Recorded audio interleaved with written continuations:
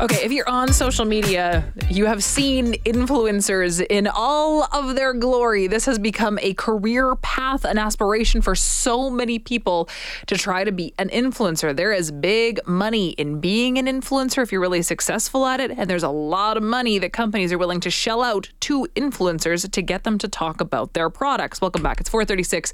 This is Chelsea on Ched. Glad to have you here, Ched Nation. We're talking a little bit about influencers, but we're talking about the other side of influencing, which is called de-influencing, this trend moving towards a little bit more authenticity and transparency online. What is that? Our guest is going to explain it all to us. He's a lecturer at the Ted Rogers School of Retail Management at Toronto Metropolitan University, Omar Fairs. Omar, thanks so much for making the time. Good to talk to you. Chelsea, thanks for having me. So before we define de-influencing and this growing trend, what it means for social media, let's talk a little bit about influencers. If someone is not super active on social media, they might have an idea of what this is. Can you help define what being an influencer is all about? Sure. So an influencer is someone, in very simple terms, who influences, usually have a big-ish following base. So we're talking for micro-influencers, at least 1,000 and over, but typically we see over 10,000 follower base. At this stage, you're defined as a micro-influencer, which means you get offers from companies to promote products, and you get paid if people purchase the products. Okay, so influencing is probably something that we have all seen, maybe even taken part in some way or another. There's big money in this, right, Omar? There's not exactly a black and white framework of how much money you're going to get per follower count, but you can make a living doing this, right?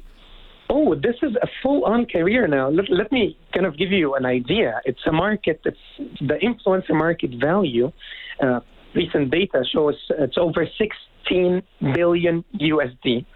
It's a huge market value for influencers. And people now have I know a few people have actually careers in influencing. That's a pathway on its own.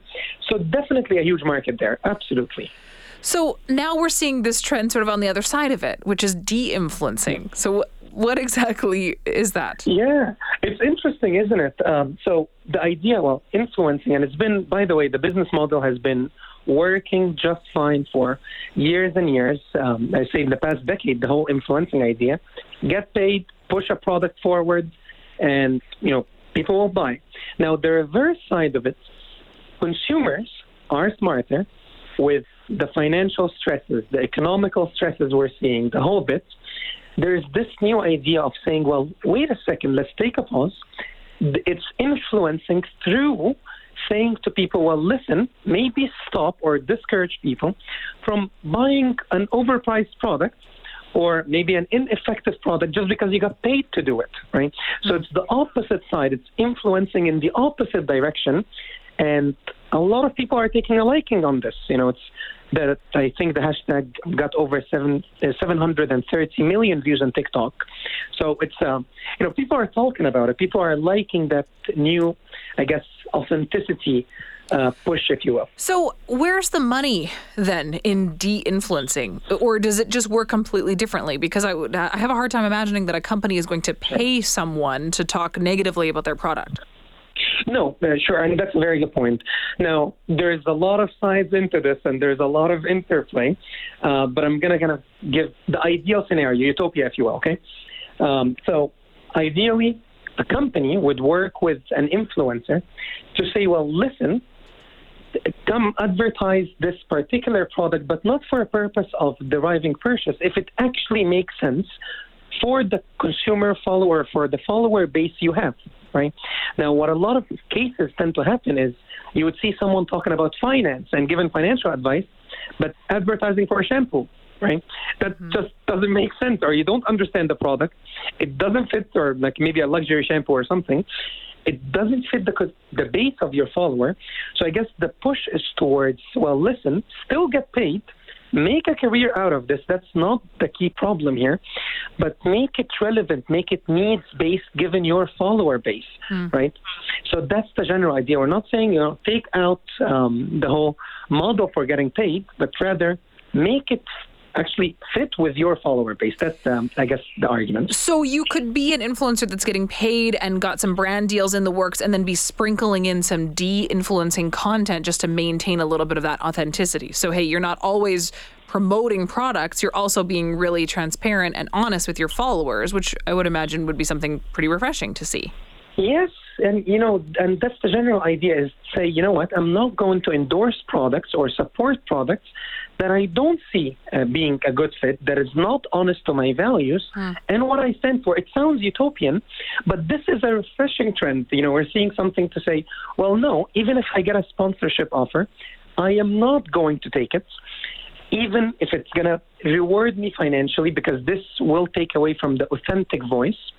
There is one downside to this, though, and I can talk about it a little bit further. It's the pseudo-authenticity or non-real authenticity. Okay. Right? So one of the things that are kind of already happening is the idea of, hey, I'm authentic, but in reality, you're still getting sponsored. Maybe it's not the best fit. So there is some downsides to the whole authenticity thing, because for many people, it may not be the true case. So that's kind of, I guess, a warning sign or a red flag. Hey, people, be careful.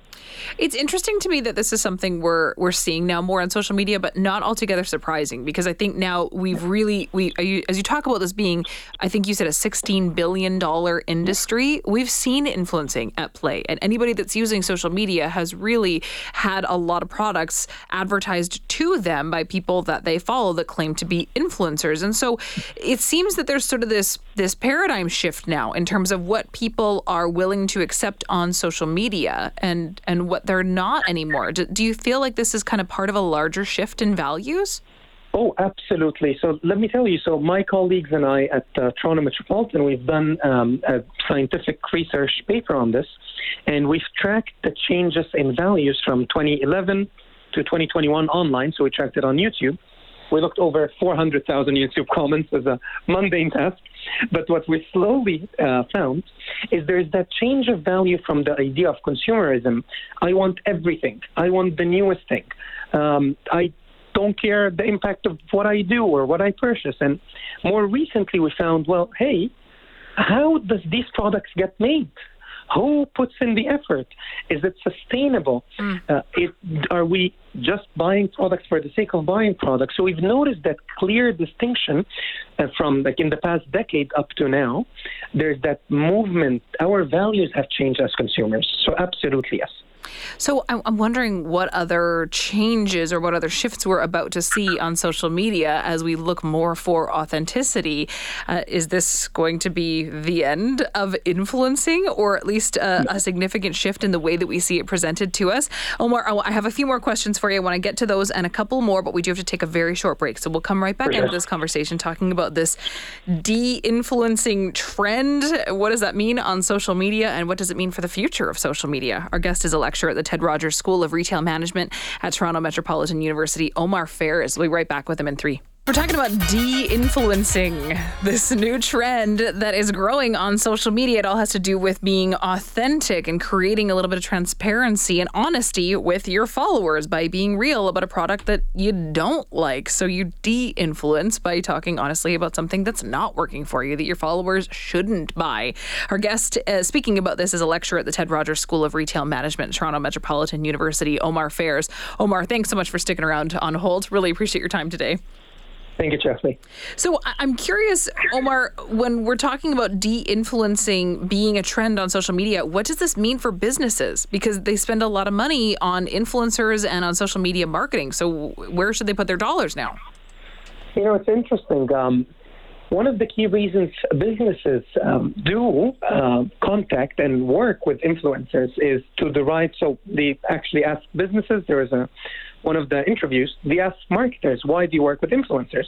The top reason is to derive purchases, right? Well, here's how this translates to influencers.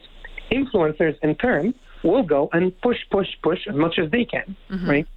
Now, what the next step, I think, would look like is a disruption in this traditional model, meaning instead of the main reason being, well, hey, push. No.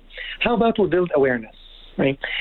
So I view the next stages of the influencer market is to shift from let's push a product forward to let's build awareness campaigns.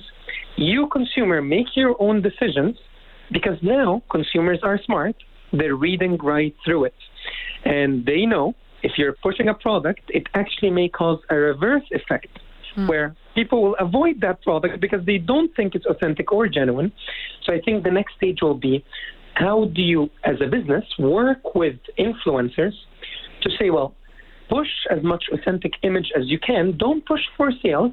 Push for knowledge. Educate people about product or service. So I think that's kind of the next shift. Yeah, because oftentimes businesses will have really strict parameters on the things that they allow you to say and post on social media because it all has to be part of this larger campaign. So are businesses getting on board with this? De-influencing might be working for users, but are businesses actually seeking this out yet? So there is a great example. It's called, I don't know if you've seen one of their ads. It's Ryanair. And that's a company, an example of a company who's actually went around and we were very honest. They do kind of almost comedy skits as a form of advertisement, and they tackle negative comments, etc., in this format. So there are some businesses who are picking up, and interestingly enough, their sales have absolutely picked up, right? So the idea is, well, yes, some businesses will stick with the traditional model, but I foresee over the long term, more and more businesses will shift to say, well, yeah, consumers are not buying this anymore. And we need to understand there is a shift in having true and honest voices, especially now when we're talking about conversational bots like ChatGPT, etc., that is generating a lot of ads. One needs to step back and say, well, consumers are a little bit tired, right? They want to hear honest voices. Yeah, it lends to that idea of not everything needs to be polished and curated. It can be a little bit honest and it can be a little bit gritty and maybe not always this perfect review that many people likely aren't buying in the first place. What do you think overall this is going to mean for social media moving forward, Omar? So a few things. One, it's a very refreshing movement as conceptually as it starts. So we're going to see more honest voices. Now, it comes with some downfalls we're going to talk about in a second, but in general, more honesty, more raw, material, and more awareness campaigns. So I don't think the traditional model of pushing products will work for a long time. We're going to be seeing a lot more of, more awareness and, hey, let me tell you about this, and this is my true experience, some positives and some negatives. That's one. What I think as a downside we might see is oversharing, which means, well, some people try to be very honest, where it kind of crosses the boundary of personal and private information. So it can cross that in some cases. We might see the idea of kind of pseudo authenticity, which is, not very true form of authenticity. It's like trying to be very real, but at the same time, well, you're not real. So it's kind of like it goes in a kind of a circular logic, if you will. So we might see some of that. It's kind of the fake honesty, if you will. So in general, though, as a trend, I think the benefits outweigh the costs, the possible, harms, if it kind of goes in the right direction.